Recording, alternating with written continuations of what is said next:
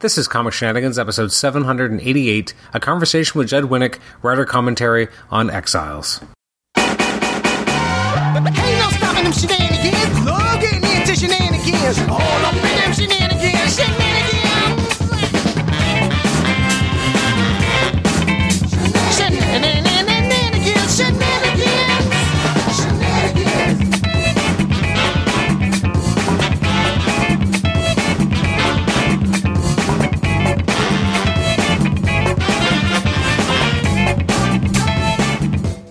Welcome to the Comic Shenanigans podcast. This is episode 788. It's a conversation with Judd Winick. It's a creator commentary on Exiles. Judd Winick actually was the original writer on the fabled Exiles run, which was done with some amazing art in the first couple of years by Jim Calafiore, but Mike McKone was the one who actually kind of started the book off. I had a great conversation with Judd. I only embarrassed myself once by misremembering that he had written on a couple of his issues, thinking that they were his, but they were actually Chuck Austin's. So if you want to hear me accidentally put my foot in my mouth, well, you're going to enjoy that soon.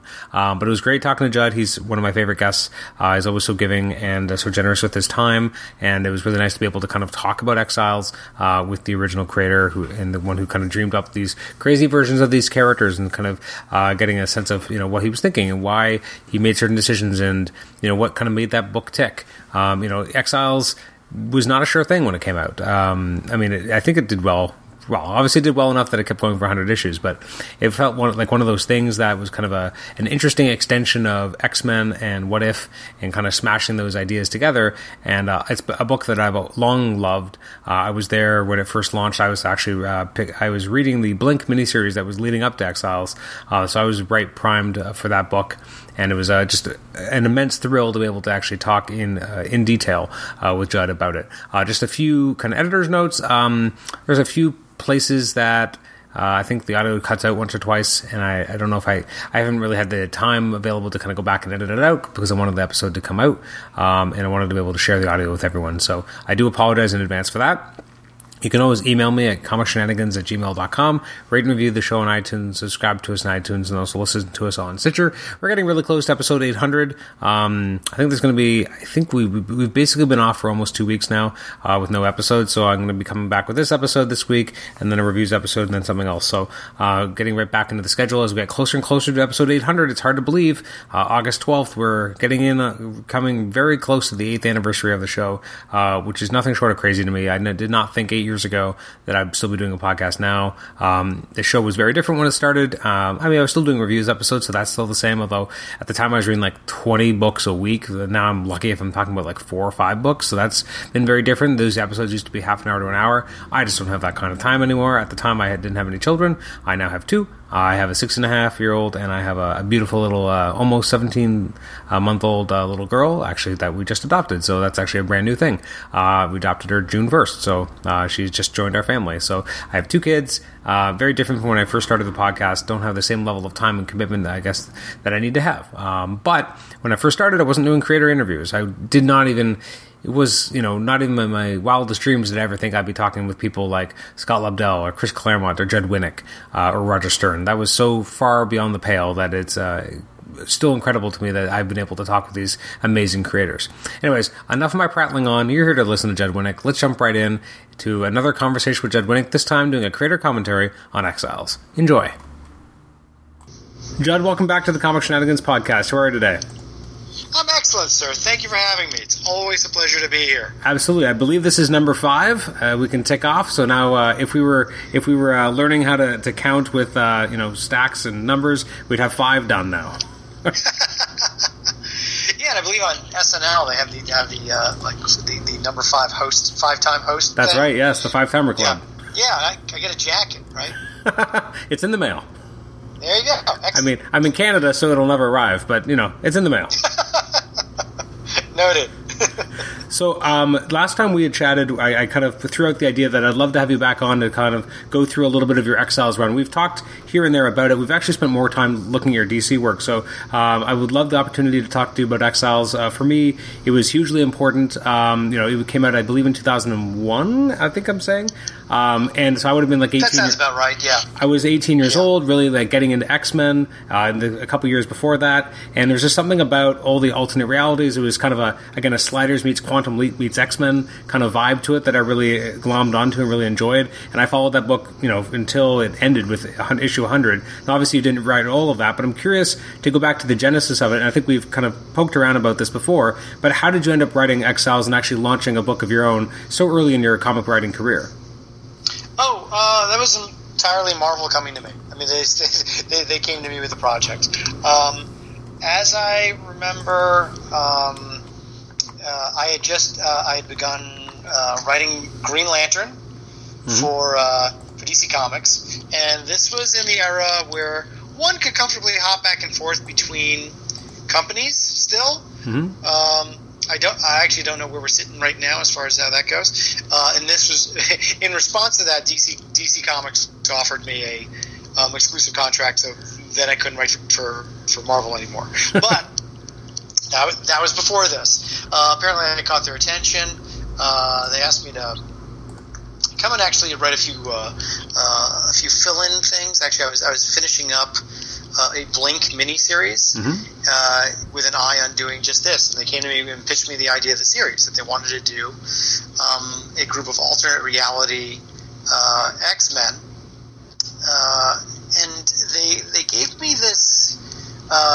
Basically, it was a clip. Well, not a clip art, but it was not even a splash page collection. It was a special collection called Millennial Visions. Millennial Visions, yeah.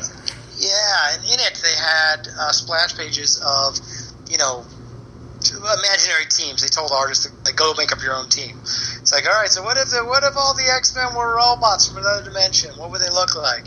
And then they said, so go ahead and pick and choose any team members you want from here. I now know they did that because it's a rights issue. So by me picking any kind of alternate reality characters which were created by somebody else within Marvel, they already own it or whatnot. I think out of that I only picked Nocturne was in there, and I think it was just simply I like the look and sound of her. Oh no, Nightcrawler's daughter. That's kind of fun. That'll be interesting. I'll do that. And the rest were they had asked me to make Blink the head of the team. And then after that, I said, well, I want to keep Morph, because Morph is really funny in Age of Apocalypse, but I think I'll make him a different Morph. He actually doesn't know Blink, which would be kind of interesting. And then the rest I just made up. It's like, well, what if I do Thunderbird, who's one of the great tragedies from the X-Men? He died so soon and kind of needlessly. Mashed it in it. I think the biggest thing is just cooking up Thunderbird.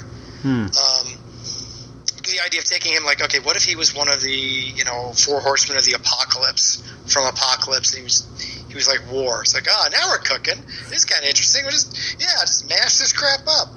And I added in Mimic, who was one of my favorite conceptual characters as a teenage boy. I had one of these collections that.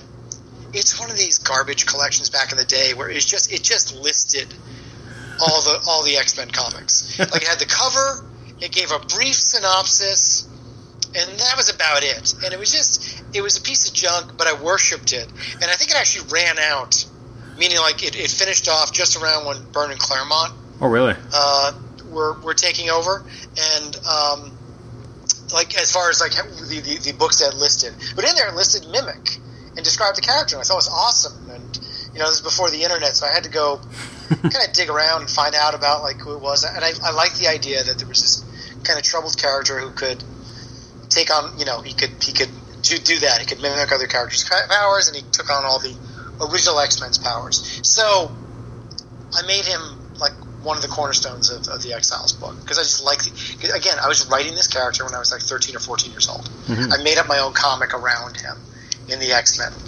So it's funny because I always refer to superhero comics as fan fiction. You don't get more on the nose than this.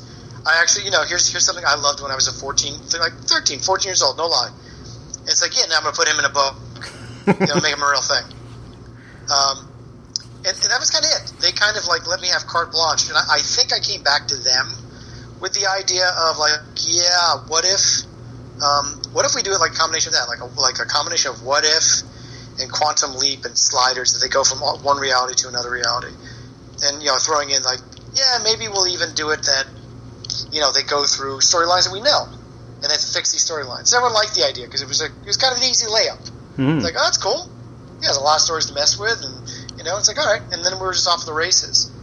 And as a new writer, it was really a dream job, because all I simply did for half of them was take my favorite storylines from when I was a kid, or that I grew up with, and I put this team in the middle of them, and I screwed around with the story just big time. One of the earliest ones we did was Death of Phoenix.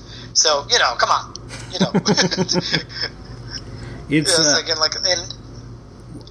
and even flat out ripping off one of the What If books, which is like, what if Phoenix had survived? So it was the idea, what did she do? She killed all the X-Men. So that's what it was sort of born out of. They gave me the simple idea. I was all full of piss and vinegar and big ideas, and at the same time, not many ideas. So again, it was really a bonus that I was allowed to steal from some of the best plot lines, and really learn my chops and make up characters rather than having to necessarily stand on the shoulder of giants and have to come in, like what I was doing over in Green Lantern. Could be very challenging at times because I'm writing I'm writing one of the big books, and there's only so far you can go and so much you can do. With Exiles, I could do anything, so that was a blast. I'm going to jump forward kind of in the timeline of Exiles for a moment to, I think, after the second year, but it's interesting because the book kind of exists in its own ecosystem, and then it does briefly have a crossover with the mainline Marvel Universe that obviously would have been I would imagine a testament to how well either the book was going, or maybe it needed the sales boost. I don't know either or really, but what was it, how did it feel to you to be able to bring your, ragtag group and actually have them interface with the regular Marvel Universe? I didn't do that. Did you not do that? Oh my God! Was that the issues you didn't do? No, that was. I think either that might have been a fill-in. I swear the fill-in might have been. No, it wasn't when actually. Didn't Claremont actually take over the book for a little while? That was much. That was like. I know it was much later. Yeah, he did eventually. This was. It wasn't Lobdell. It was. I'm blanking on. Was it Chuck Austin? Took over. It was Chuck Austin. Yeah, I think Chuck Austin might have. They might have had him jump in there. I think I was maybe running a smidge late, and I might have already announced that I was going to be leaving.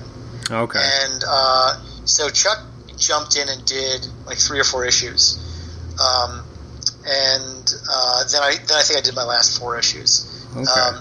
Given my druthers, had it been up to me, I never would have had them cross over with the regular universe. At least not yet. I mean, I had bigger plans for the book that, of course, I never got to do, which is, no fault of my own.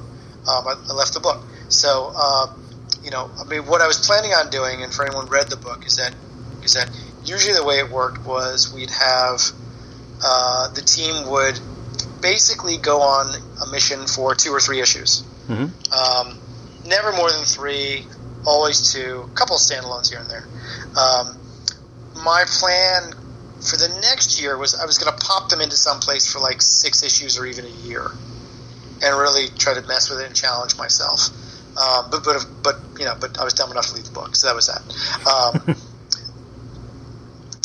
So that was not me. But it's okay but it was in the mix of it, and towards the end there, so I could see how the confusion came in. Yeah, I forgot that. Like, I knew that Chuck was doing the X-Men issues. I just, for some reason, in my mind, thought you were still doing the Exiles issues at the time. But so that is an interesting kind of hiccup in your run that someone else kind of does something while you're gone. What is that like in a book that you created, that you started, when someone else does do a fill-in? I mean, again, regardless of why it may have happened, I'm just curious what that feels like when it's, again, your kind of baby that you started, and then someone kind of jumps in while you're not done yet.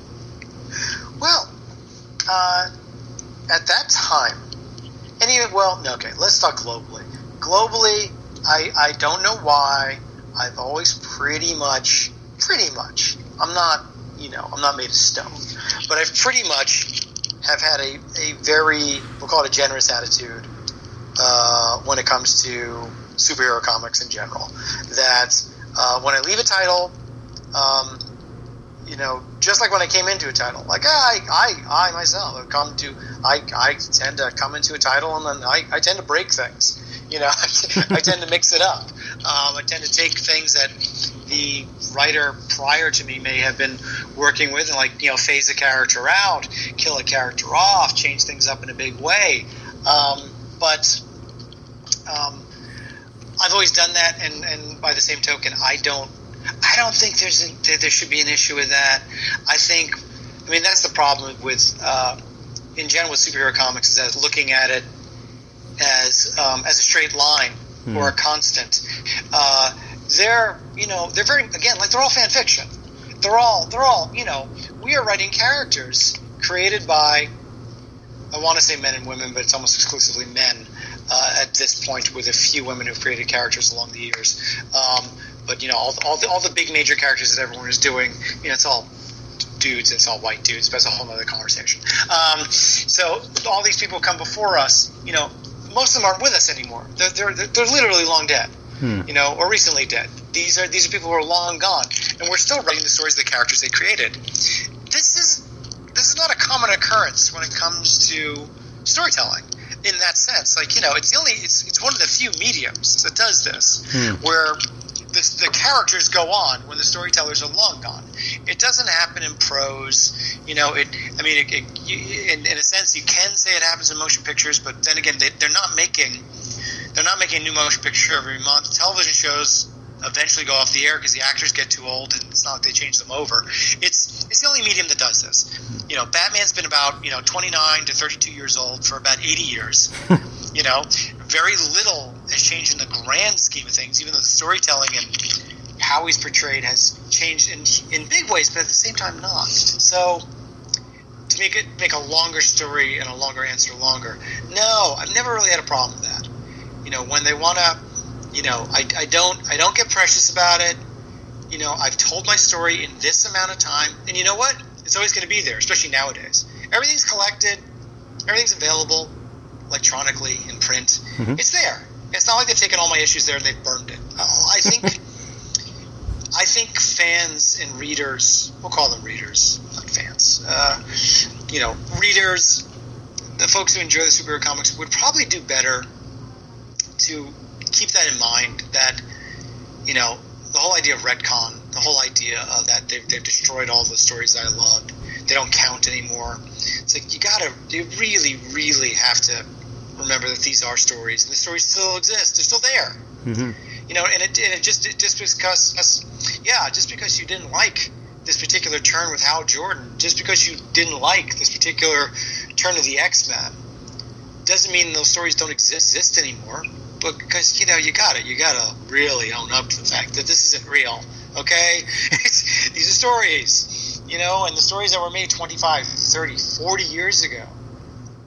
No, they're not the same now. And by the way, those characters they should be old people by now, and they're not. So it's weird. You can accept the fact that a man can fly, but the idea that suddenly, Superman and Lois Lane are going to get married, or, it's like, the world's going to end, or or a character's being reinterpreted in a different way than what you remember. That's now he or she are a person of color, whereas when they were created, 40 years ago as a minor character in Thor. It's like, when I was a kid and he was in Thor, he was a white man. Now this idea that he's of Latinx descent is just absurd and ruins my childhood. Like, dude, you need to just sit down. You'll be fine.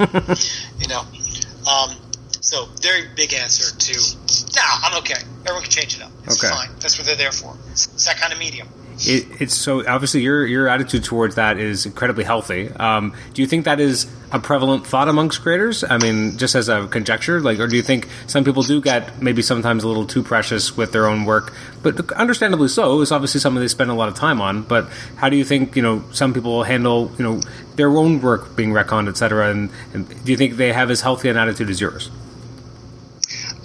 You would have to ask them. And I would also probably. Well, I think the very fine point that you just made there. It's not their own work. That's the whole thing. It's not your own work. You told these stories. You tell these stories of these characters that belong to somebody else. So you can only get so precious about it. You can only gripe so much. It's like, the real gripe are people who, have written, stories and whatnot, and through some mistake of management or something, find out like, yeah, you don't own your characters. Like, what? It's like, yeah, you don't own them. It owns the company. You lost the IP. Like, what? Well, then someone has a right to go bananas. Or taken off work that they belong to, but by some hook or crook, it's not theirs anymore. Or a lot of times it happens to dead people. There's a lot of authors who tucked novels and books into drawers and said, like, yeah, that one's never going to see the light of day. And, and then their children or great-grandchildren, decide, like, we're going to publish that for the money. It's like, there's a reason why they didn't publish it when they were alive. It wasn't because they were, wasn't because they were shy. It's because they didn't feel it was worthy. But again, I don't mean to be critical. People, and everyone has a right to be pissed. And it's going to happen.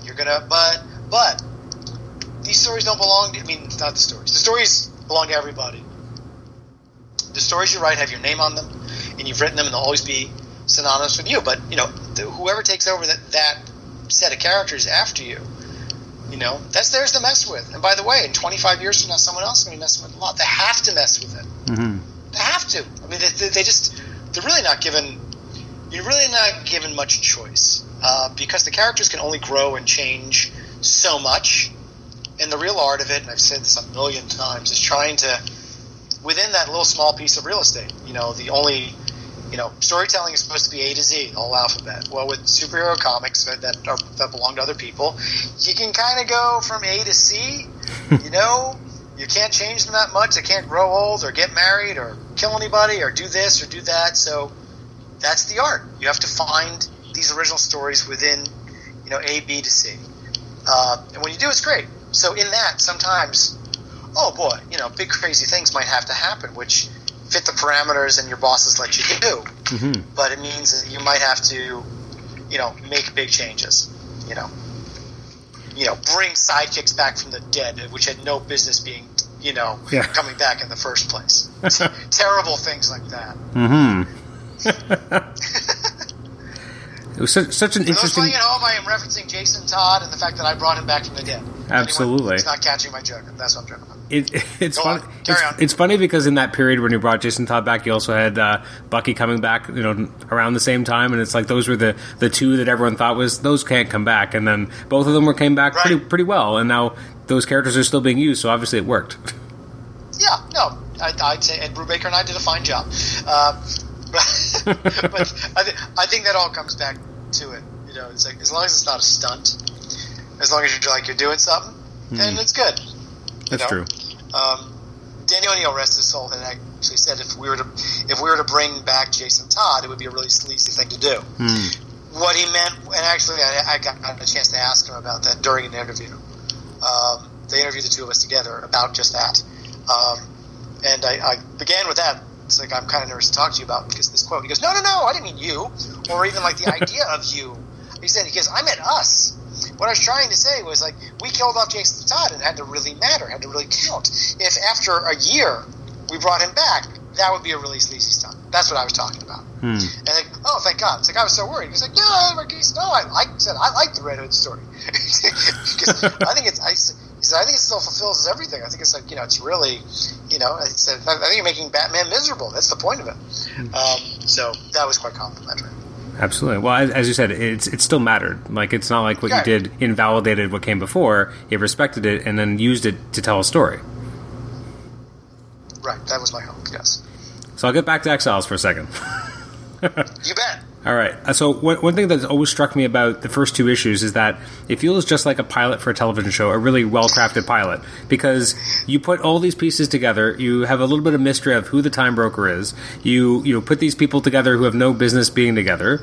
You get some actually pretty kind of horrific, this is what's going to happen to your lives if you go back to them kind of moment, which is pretty crazy. And then you have a great cliffhanger to that first issue because it kind of subverts expectations of what these characters have in a way that it's telling the reader, whatever you think you don't know it. And it's very different than that. And now we have an evil Xavier that we have to deal with. So, I mean, just that one issue alone, and then the second half, it kind of nicely kind of sums up that there's real stakes, people can die, and you're going to have new characters coming in and out. So was that very important to you from the beginning to kind of have that mission statement that these are all the pieces, and now we can just play within this? Yeah, that is very, very, very astute, because that is pretty much literally what I was going for. I think at the time, I was really in this zone of aping the work of Joss Whedon. And also, I had it in my head for a long time that if I ever got a TV show, I was going to try to kill off the main character in the pilot. Like I had this stunt idea in my head that you should hire the biggest name actor you possibly get a hold of, the biggest name you possibly can get, and then kill them off in the pilot, just to knock everyone right on their asses. I found out later that when they did Lost, they tried to do exactly that. They were actually going. They were going after Michael Keaton to play sort of what would be the for those playing at home, if you remember Lost, to play the role of Jack, who was the Doctor, or a character of that ilk. It would be like it was going to seem on every way, shape, or form to be Michael Keaton's show, and then they were going to kill him off in the pilot. And when I heard that, I was like, that was my idea, and they still haven't done it. But, okay, spoiler coming up for the series Watchmen. If you've not seen HBO's Watchmen, turn off the podcast now and then turn it, jump ahead at least, let's say, 2 minutes. Ready? And stop now. So finally, I think Damon Lindelof finally got to do it when he did it in Watchmen. That Don Johnson, huge name, big deal, dies in the pilot of the show, which knocked me on my ass. Oh, good, there, they finally did it. So with that in mind, I took a character that I thought was going to be really interesting, which was he is Magneto's son, grown son. We kind of like him. He's kind of compelling right away, and I made sure he had plenty of time there. He dies in the second issue, and it's like yeah, I like them apples. And then someone else shows up. It's like, so these are the rules. And then I made a rule for myself, okay, don't get too attached to anybody. We're gonna have to. Everybody's gonna have to be killed off at some point, or go away at some point. Okay. Did you ever feel that you? My editors were not. Oh, sorry. I think we lost each other for a second. Did you ever feel, as the success of the book kind of went on, that did you ever feel handcuffed that maybe you couldn't get rid of people as easily as maybe you had originally intended? I don't know. I mean, yes and no. I think no one told me I couldn't do it. At one point I told them, yeah, I'm gonna get rid of Blink. It's forever? No, you can't. It's no, let's lose her for a couple of issues just to knock everyone on the butts. It's okay, that's cool. Yeah, let's do that. I had my favorites that I knew I really didn't want to get rid of. I really don't want to get rid of Mimic. I really enjoy him, but I know at some point he might have to go. I don't know. Just sort of keep it honest. But more important than that, as long as it made a good story. That was what it was all about. None of them just disappeared for the sake of disappearing. It was all to serve the characters, serve the plot in some way, serve the story, make it look a little more interesting.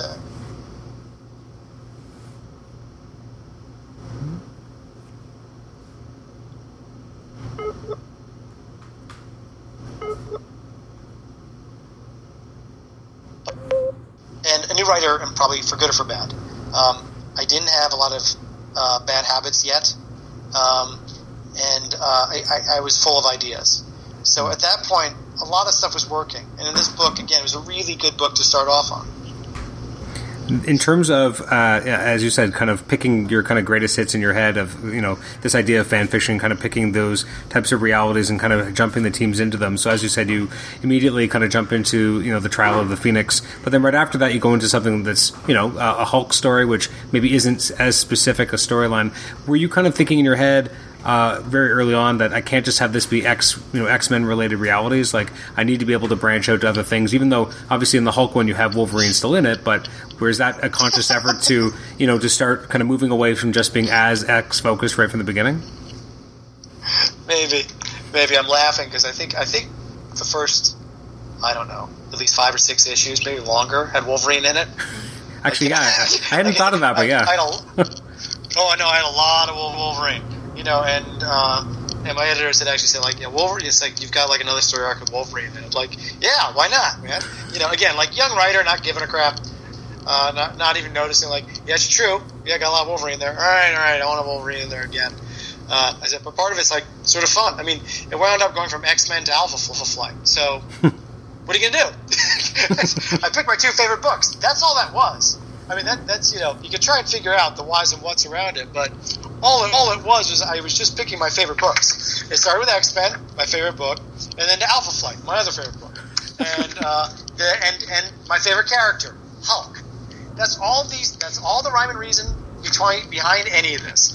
I was just doing, the stuff I wanted to do, and the Hulk story. I was just ripping off you can say ripping off or borrowing from.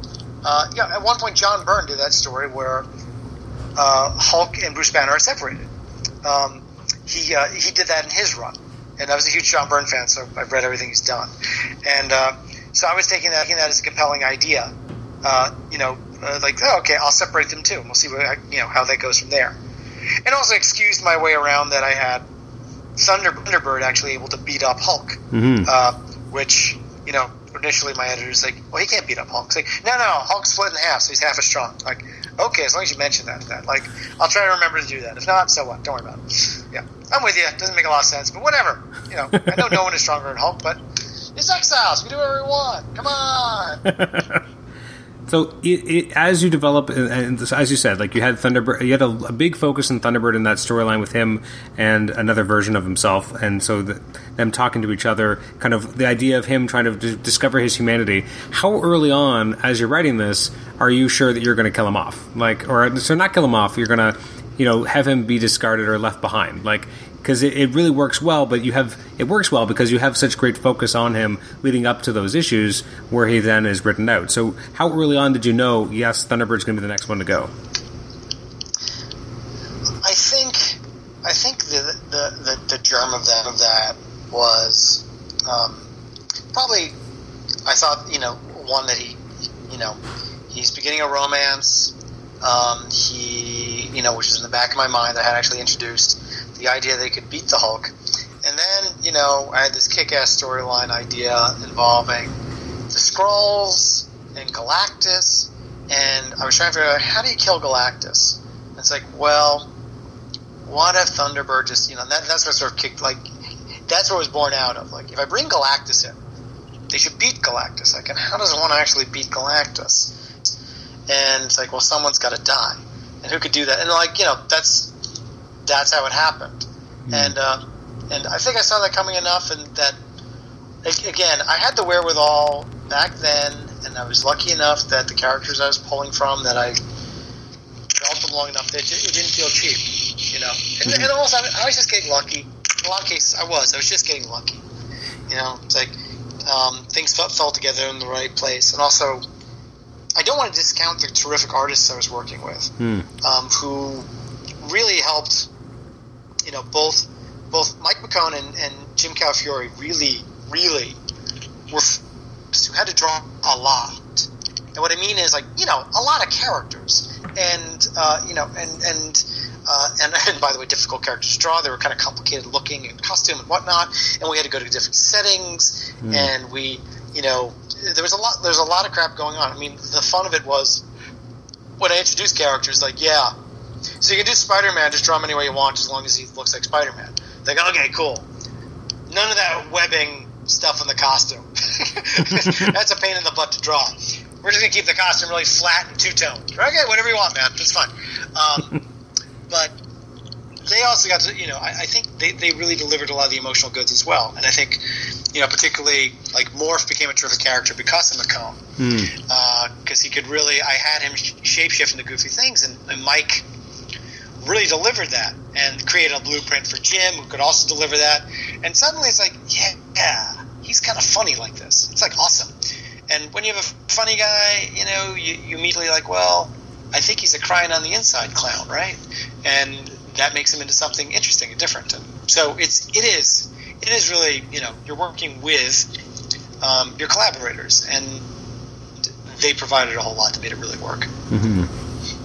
In that first kind of year, so as you said, like the structure was so exciting at the time, because it's interesting, as comics were starting to become a little bit more decompressed and you're starting to have longer storylines, you come out of the gate with a two-parter, a two-parter, a two-parter, a one-shot, and then you have a three-parter, which feels like, again, you've earned it. Like, it feels like a big epic, even though it's only 3 issues, because you've established having these shorter, really tightly wound stories.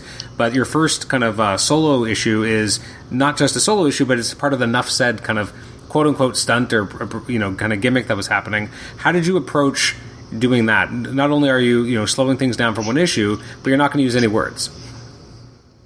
Oh, that one, yeah. Oh, that was a fun challenge. Well, that was across the entire line. Yeah. Everybody, they gave everyone a heads up. Just that, like, hey, coming up, you got to do a standalone where you don't use any words, or it can be part of your main story, but you can't use any words. Like, oh no, I'll be a standalone. And did Mike drew that one? That's right. Okay. Yeah. I was trying to think if Mike or Jim drew that one. Again, in that case, that falls heavily on the shoulders of the artists. Like, okay, we're gonna do a lot of stuff here, and and that's where I just got, and it's the story came up with, in a way, a bit of a cop out. Like, it's gonna be, it's gonna be a dream issue, where we go inside everyone's heads. We're going to learn a little bit about them at the same time, and we have to tell it through visuals. I'm lucky that I'm a cartoonist, and I think that way anyway. I think in words and pictures anyway. So realizing we can't talk, and also having spent plenty of time making jokes, doing work where we don't say a thing. We're going to tell a lot. Some of the best, there was a feeling going around Marvel when doing this, like, if you need any help and you talk about it, or, it's like, no, I'm fine. It's like, it's like, and part of it I think is because I had an animation background, and just, telling a story without words, it's not that, it's just a different muscle. You just have to go ahead and do it. It's like, yeah, you do it. And some of the best ones are, so in that case, it was a fun exercise, and also the pleasure of being like like a new writer. It's like, okay, yeah, I haven't done that before. If you ask me to do 3 of those, like, forget it, I'm going to be doomed. I don't know, but one was enough. How detailed, when you did this, was your script for Mike? Because you don't have any reliance on your words. Like, it's all, as you said, heavily dependent on the visuals that are brought out. So how detailed were you getting in the script to kind of make sure it was still being able to bring out the thoughts that you had in your head? Very detailed. And I think they published it in the issue somewhere. Script. Yeah. Yeah, they published portions of the script in there just so they could show people that people weren't doing it on the cheap or anything. And I think I remember they had to tell the writers that, because you can. I forgot this until this moment. There is a thing being paid for plot, not dialogue. That you can actually write up a comic that has no dialogue in it, but just the plot, meaning literally what happens physically in each panel, and someone else can be writing the dialogue and get paid for that. I think they had to let everyone know, like, despite the fact you're not doing dialogue this month, you will be paid for it. It's like, thank you. Because suddenly telling everyone, like, yeah, you get half a paycheck this month just because that's how we're doing the books. So I I do kind of remember that. I was like, okay, whatever. It was one of these things like I didn't even know that was a thing. But that was called Marvel Script back in the day, because a lot of early on, I think it was because Stan Lee would do exactly that. He would write up. He would pitch the story to a number of his artists, and they would draw it, and then he would add the dialogue later, which seems insane, because it is insane, just crazy. I don't know how you make stories like that, but they did good ones too, which is crazy. Yeah. But in that case, I think I just gave a very, very detailed script and would say things like, "This is what's going on in his or her head," just so you can sort of carry that out, so you can see their emotion. You got to like really, sell this in the expressions, because we're not gonna hear them say it, so you got to see it on their faces. So it required really good acting. It's interesting that, as you said, you kind of made it the standalone, but in the course of your run, it becomes such an important issue because, again, it's surprising how much romance happens without any words at all, which I guess is kind of like in real life sometimes. But one of the most long-standing relationships in the book starts here with Blink and Mimic actually, kind of having a bit of an embrace, but then you also have the much more kind of passionate relationship start between Thunderbird and Nocturne. Again, what was going through your head in terms of, like, were you always thinking, how would I pair off some of these characters, or how would I make this work? And again, if at this point you're already thinking, I'm going to get rid of Thunderbird, was it kind of trying to make sure that we kind of felt it more?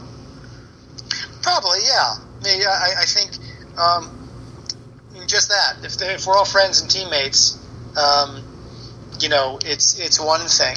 But I also saw the team as being a bit different, because they were, they were trapped on this moving desert island that was their lives. And I think it created. The way I saw it is that they're separated from, people that they know and love, and the normality that is their lives. Even though that they're superheroes and their lives are crazy, they've been pulled from that, and they're, and each of them had their own particular story. With Nocturne, she's got a very happy existence as a second generation member of the X-Men, which is like a big happy family at this point.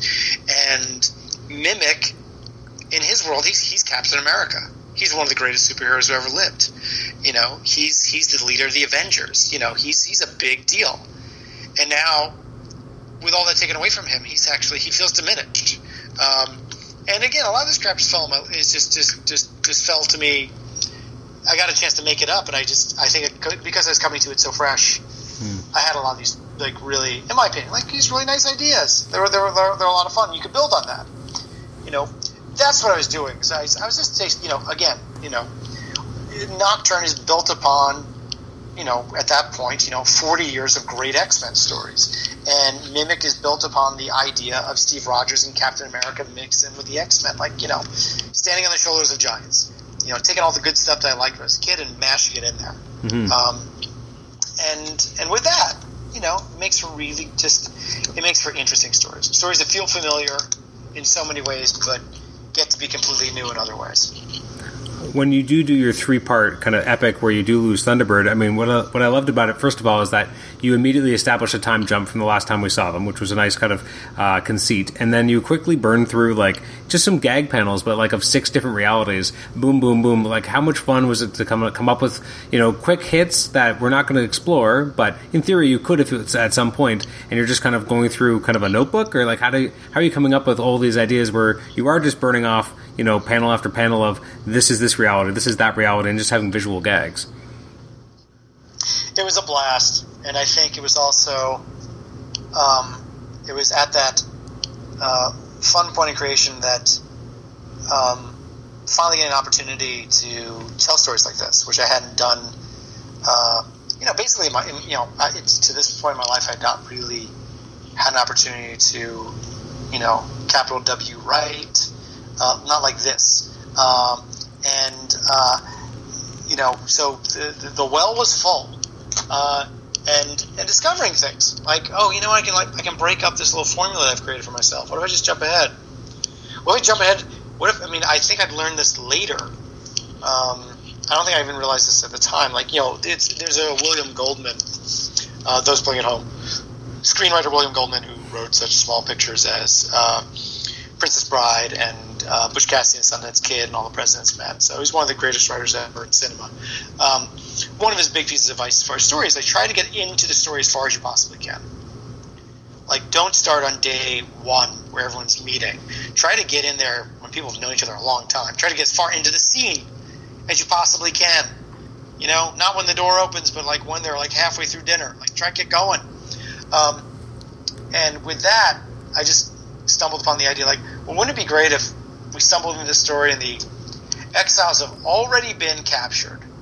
They're already living this miserable existence, and they've been at it for weeks, if not months. Yeah, and they haven't, and like it occurred to me, like, click, like, just like, you know, it just sort of clicks that, oh, that means they're stuck. That means they haven't fulfilled their mission. They're stuck there. Ah, it's kind of cool. All right, well, let me try to fill in the gaps, like what happened, like and then just making shit up. I was like, here's a crazy story over here.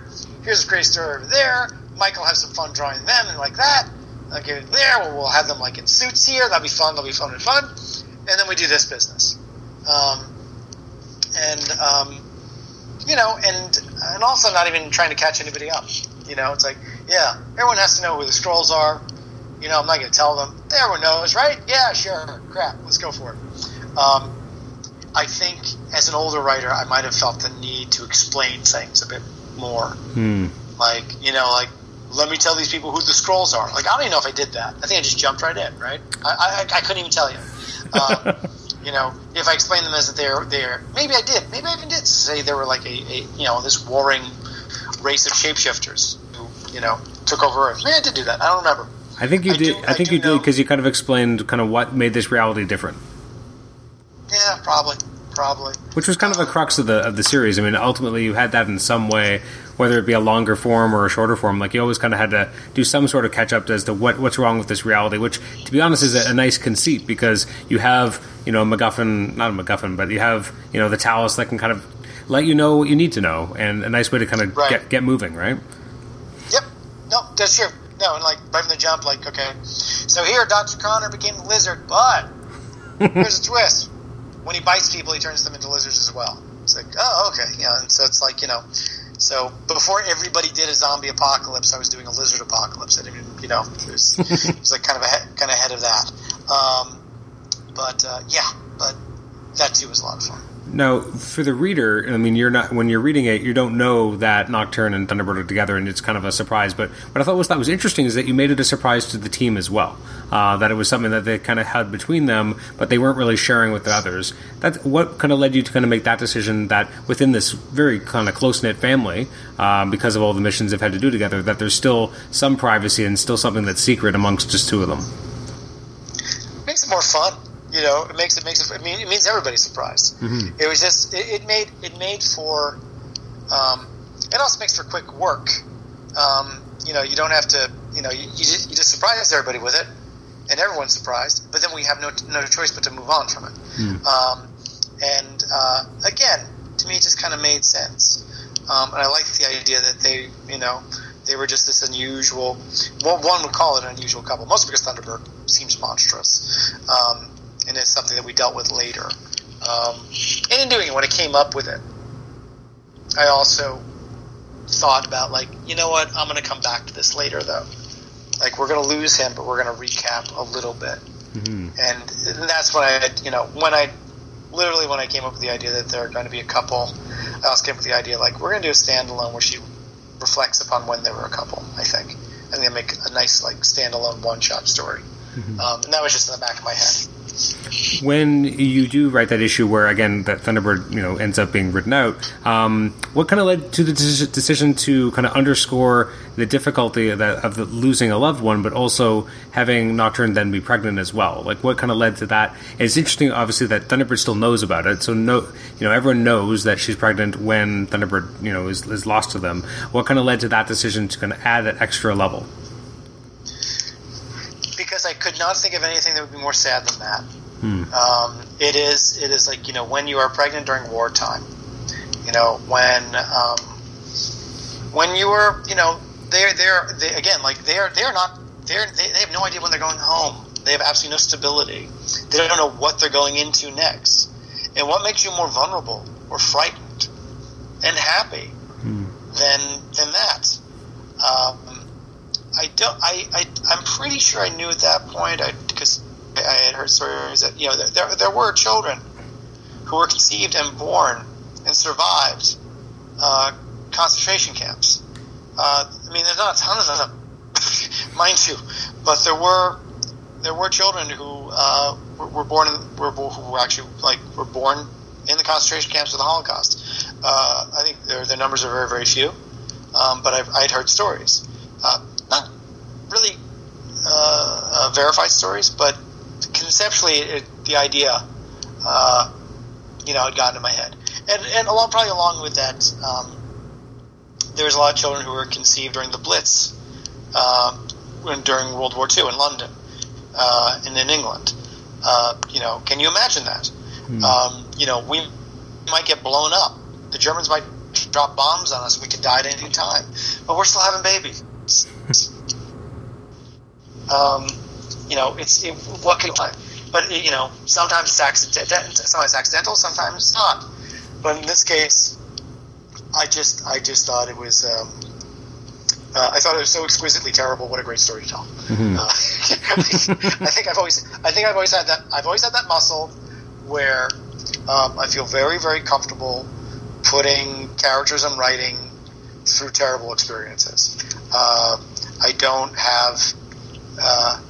I don't want to say I don't have empathy for them, because that's not what it's about. Because how they experience things and the way they react, it's never for nothing. But you're not supposed to be precious about your characters. Good stories are conflict, and when terrible things happen, it shouldn't happen for no reason. Like gratuitous is an excellent word. Both in there was a good 5-year run in motion pictures where we were having just disaster porn. As I really enjoyed that turn of phrase, because that's what it felt like. We're just blowing up a lot of buildings because we can do it with CGI now. Yeah. And ignoring the fact that inside these buildings we've got thousands of people who are dying at every turn. Like, this is, you can't just do this. You've made movies into a video game. There's no cost. We're not feeling it. This is an epic, that the world changes on a dime when things like this happen. So with that, I'm conscious of the terrible things I put the characters through. But at the same time, I do enjoy is the wrong word. But I dive in if I figure out some way like, yeah, this is sad and wonderful and terrible, and really make the readers feel something. I think they can empathize. I think they can empathize if I create this scenario. Mm-hmm. The end of that issue where, again, when the team ends up leaving, and just the realization that you have the characters go through as TJ realizes that he's being left behind, they're being replaced, and then the really sad last few panels of just her begging no, no, no, and then just being blinked away, really kind of underscored how devastating it was, but how you made the right call by having him just be, brain dead. Because if he'd been dead, it would have been over. Whereas the fact that he's still alive, but they can't take him with them, and he's already been replaced, it's all the more painful for the reader and for the character, because he's still alive, but he's just not there anymore. Right. Exactly. Yeah. Yeah. And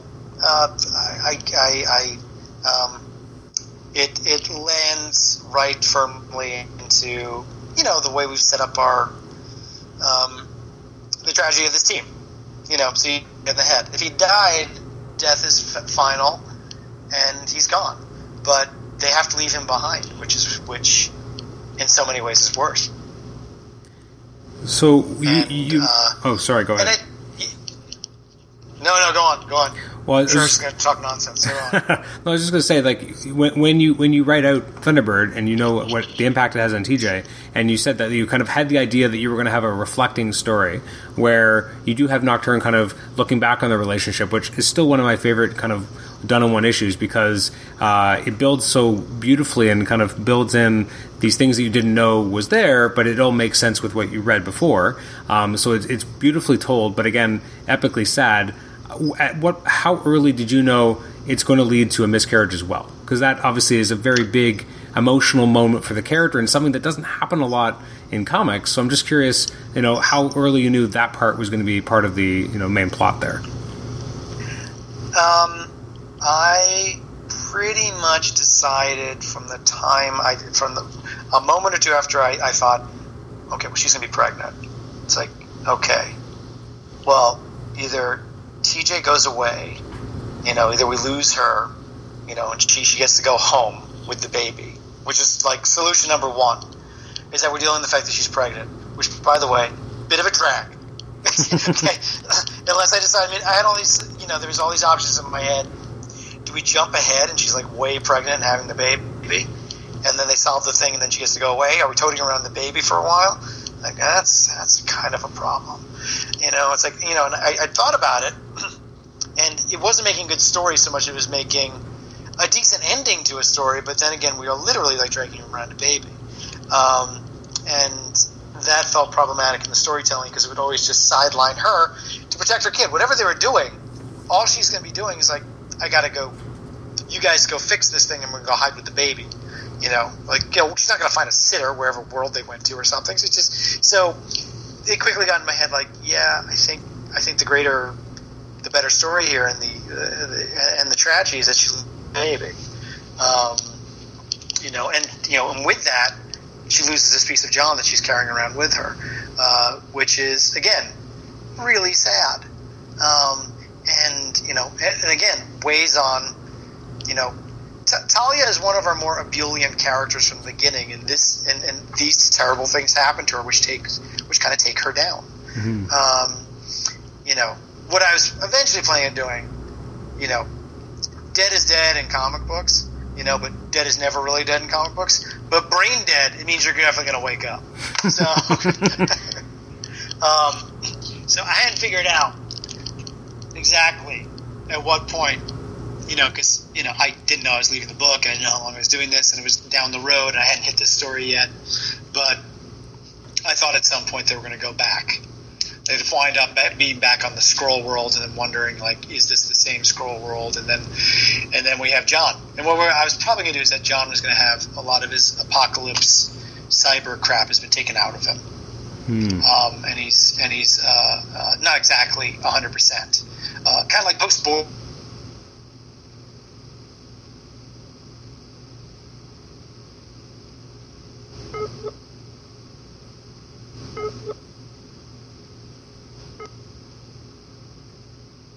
Hello?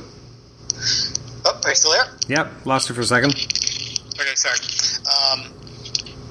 Let me just make sure that we were on. We might have lost priority for a second there, and one of my kids jumped on the Wi-Fi. Sorry. Okay, hopefully you can edit this out. But yeah, again, it was. Then we get into the conundrum of what was going to happen. Does John get to come along with the team again? Is he stuck there forever? How does that work? And for me, these seem like fun problems to solve later, which was one of my earliest lessons in comic books. That sometimes you don't get to keep doing your characters; you got to let them go. Mm-hmm. It is funny we're talking about this. It is funny that we began with me having this long dissertation about not caring about what happens to your characters after they go. Because I should say, The Exiles is the only book that I was, in my entire 12 plus years of writing superhero comics, it was the only book that I walked away from and I wasn't done. Basically what I had to leave because, for those playing at home, DC Comics began...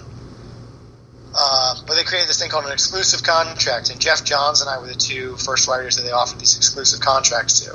And it meant just that. They were promising us a certain number of time, salary, as it were, to be exclusive to DC Comics and just write for DC Comics. And they'd left Jeff and I do our independent comic crap if we had any. I was writing and drawing my own comic called Barry Ween, and I think Jeff had a couple of things over at Image that he was still doing. But it did mean they didn't want us writing for Marvel anymore. So I had to finish up my last story arc or two for Exiles, and then I was done.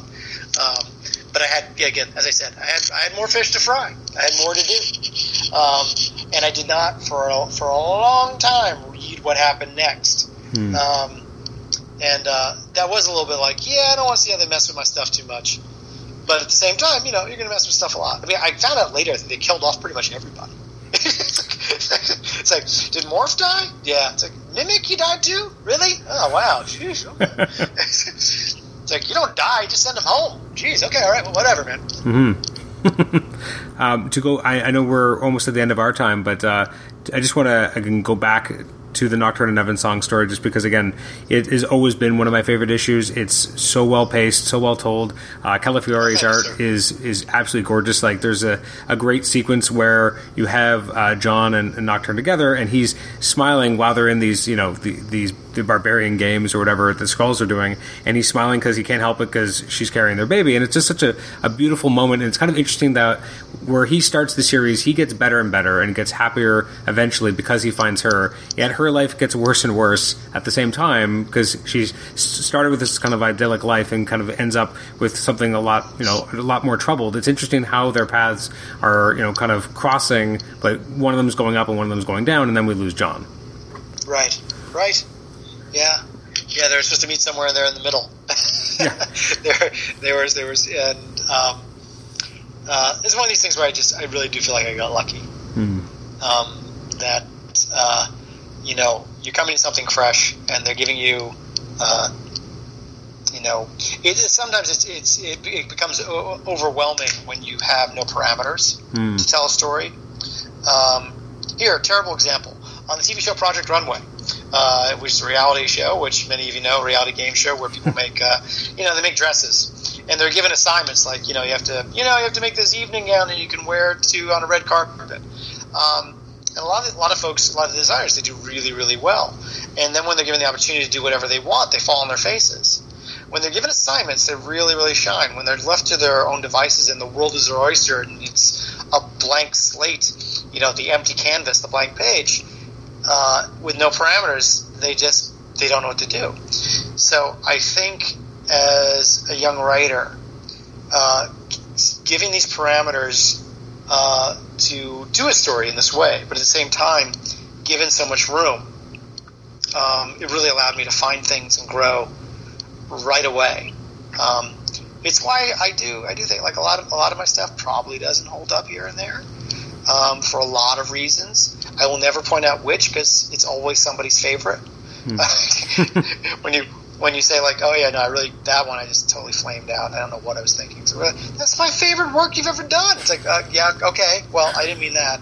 But I do think Exiles, in all due modesty, I think it holds up for a lot of reasons. I think conceptually, it has an evergreen quality.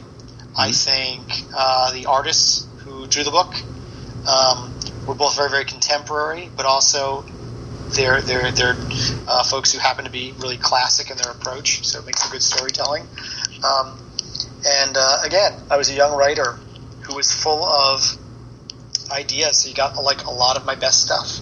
It was a lot of my first at-bats, and a lot of times your first at-bats is when you're coming in fresh, you're coming in strong, and so I think a lot of that worked for that reason. Did you get any pushback about using miscarriage in the book? Because it's, again, a little bit more of an adult topic that we don't normally see. Well, what the pushback was is they wanted to keep it fairly ambiguous. That miscarriage wasn't the issue. They actually did not want it to be clear that Nocturne terminated the pregnancy. Now, some people, I'm not going to say which, some people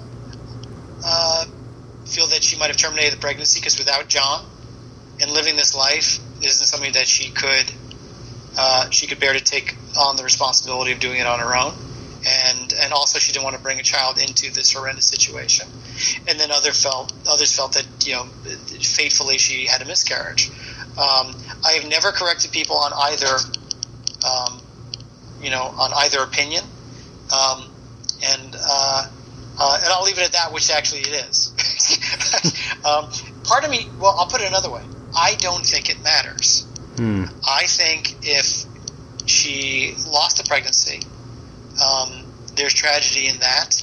I think if she felt that she had to terminate the pregnancy, there's tragedy in that too. I think that in both cases, she's lost this piece of John. One was her choice, the other wasn't, but I think it still breaks her heart either way. you know, and I think it's an interesting discussion to have too. Yeah, I think stories can be ambiguous sometimes. I think if I have to admit, I never saw the ambiguity. I just kind of assumed, and I may be wrong, maybe not, but it's so interesting to hear you talk about it, because you're right. It's all in there that maybe she did, you know, choose to terminate it, whereas I just never read it that way. I just always read it as, you know, that her sadness was more that she, you know, physically she just couldn't keep it, and that she's, you know, feels bad about it. But I'm reading it a different way now, and I'm intrigued by it, because I guess you're right. The ambiguity makes it more interesting. She actually says at one point, if you read later, she talks about that she lost a baby, but if you notice the way it was written, she's stuttering her way through it.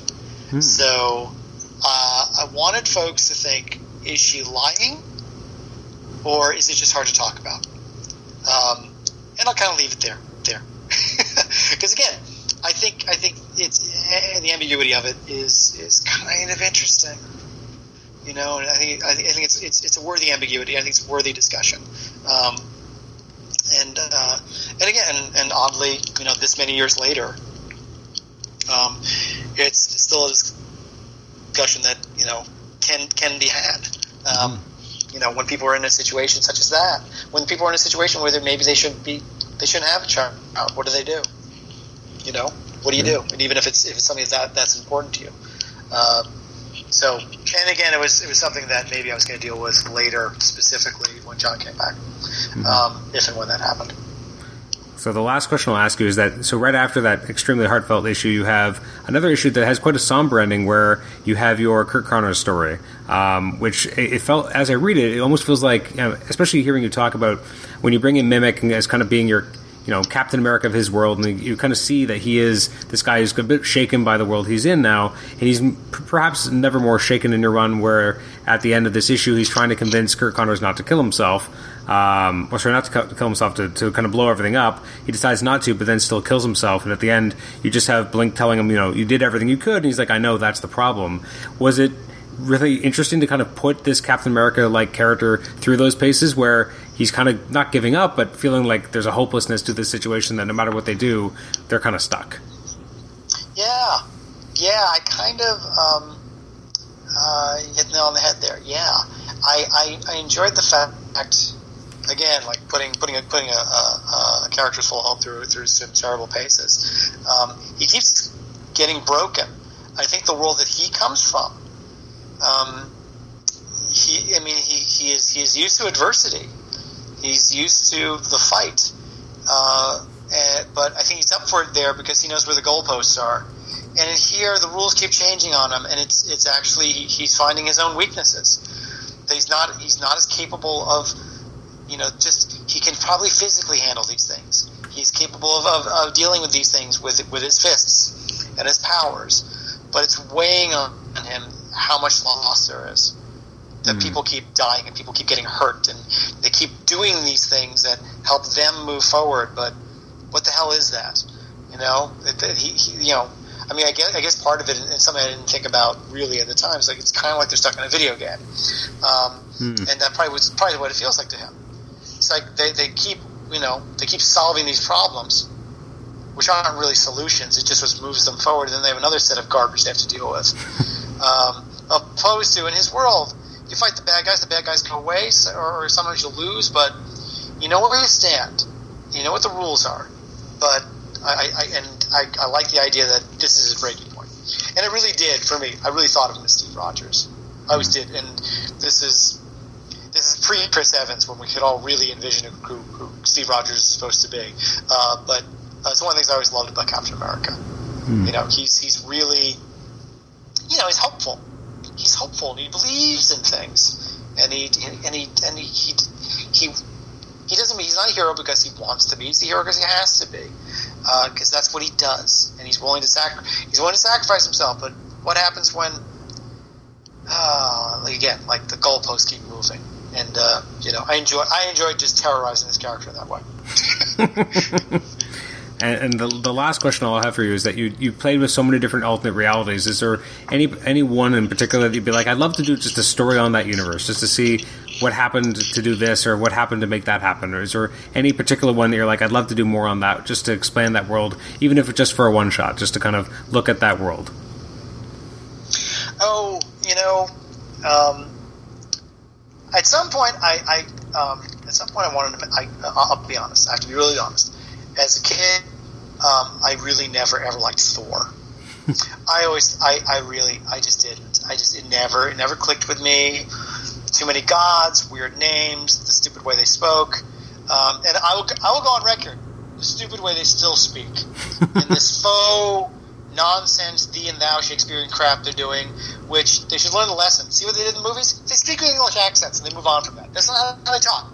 It's terrible. No one talks that way and you shouldn't do it. I was interested in doing something really funky with Asgard. I was really going to play around with. I hadn't decided who was going to have the hammer yet. It was going to be something with Beta Ray Bill or something, and I didn't, figure out exactly who it was. And definitely someone on the Exiles team was going to get to hold the hammer at some point. I was gonna mess with that one. I got to visit Baron Blood. One of my favorite 2 issues of comics ever was 2 issues of Captain America where he fights Baron Blood, and we got to do that one. And that's what I was doing. I was visiting all my favorite comics, and I'm trying to think what was left. There was probably. I got a bunch of Alpha Flight in there that I dug. I reintroduced Heather Hudson as Sasquatch, which I thought was fun and crazy. Probably, again, trying to make Thor work for myself, which was good fun. Probably, I was going to do one where we went back in time, and I'd have to explain how they could travel through time in some way, because I sort of made it a rule that we weren't going to go back forward in time, so it was have to be something screwy. Somehow messing with World War II, Human Torch, Vision, Submariner, some of that nonsense. I couldn't figure it out yet, but nothing specific. I'm sure there's one I'm forgetting. It's like, which is one that I had to do? I can't remember. Which one was it? God damn it! It's probably sitting there, but Thor for sure. Because again, it was one of those things. Like, I hated Thor, so I wanted to go make it work. Well, Judd, thank you so much for spending so much of your time to go deep on Exiles with me. It has been, just such a treat for me because, as I said, I was such a huge fan of the book when it came out. It meant a lot to me. I really loved those characters. I love what you did with Mimic, especially because he was it was the coolest that character's ever been. So, I mean, that's a testament to you. Thank you, sir. Thank you. I appreciate that. Again, I have to share credit with my artists who delivered the goods in such a way. I mean, really, really did some amazing stuff with that. They made them beautiful. They brought them to a certain level of reality. So it's a team effort. It really, really is. But I love that book. I love that run. And people now and again ask, "You ever come back to it?" Like, I don't know. It's like I don't think so. I mean, they asked me one time, and I absolutely had no time to do it. But I don't know. I think maybe it isn't a book that works anymore because we've screwed around with so much reality now. We've done so much time hopping since then that I'm not sure it works anymore. I don't think anything can be explored anymore that way and make it feel interesting. I don't know. But I'm glad I got to do it the first time. It's interesting, though, because as much as it's about the alternate realities, it's about the characters you put through it. I mean, like, you had some great ideas for the worlds you explored, but really what makes that book work is because of the interplay between the main characters and how those experiences end up shaping them. So as much as, it's got a cool, fun hook because, it's an alternate version of X, it's really the fact that you grow up with these characters and you're falling in love with them and how they interact and how they go through these troubles, like watching Mimic doubt himself. And that's what makes that book work to me. So I feel like I know what you're saying, that the alternate realities itself is not maybe as fresh or interesting anymore, but for me that was never really the best hook. The best hook was your characters. Well, thank you, and I guess I'm being a little disingenuous. That part of it would be just that, having to do I come back if we were to come back to do it, we come back with the same crew, or you kind of can't. You gotta figure out how to reinvent the wheel with a whole other set of folks. I don't know necessarily if lightning could strike twice in that case, that I could make something that could work in a way that kind of felt right and honest. Again, it might, in this case, it just might be a young writer's game that was coming to it from a place where, a lot of things that I probably did in Exiles, I never got an opportunity to do again. And there's other times I probably did them, another 50 times over, because I had a decade of writing superhero comics, and that's where I learned some of these things. So, I don't know. A lot of bad habits might come in. I will say this. I'd like to think that throughout my books, even when I might have run short on plot, which sometimes happens in superhero comics, it is what carries you through is these great characters. And in this case, I was lucky because I got to create the characters. So, but thank you. I'm glad you enjoyed it and still enjoy it. It was a fine run that I'm still quite proud of. Absolutely. Well, again, thank you so much, Judd. And again, I'm sure we'll have you on next year when the next Hilo book comes out. But it's always a pleasure having you on. Thank you, sir. It was always terrific talking to you. You be well. Be well.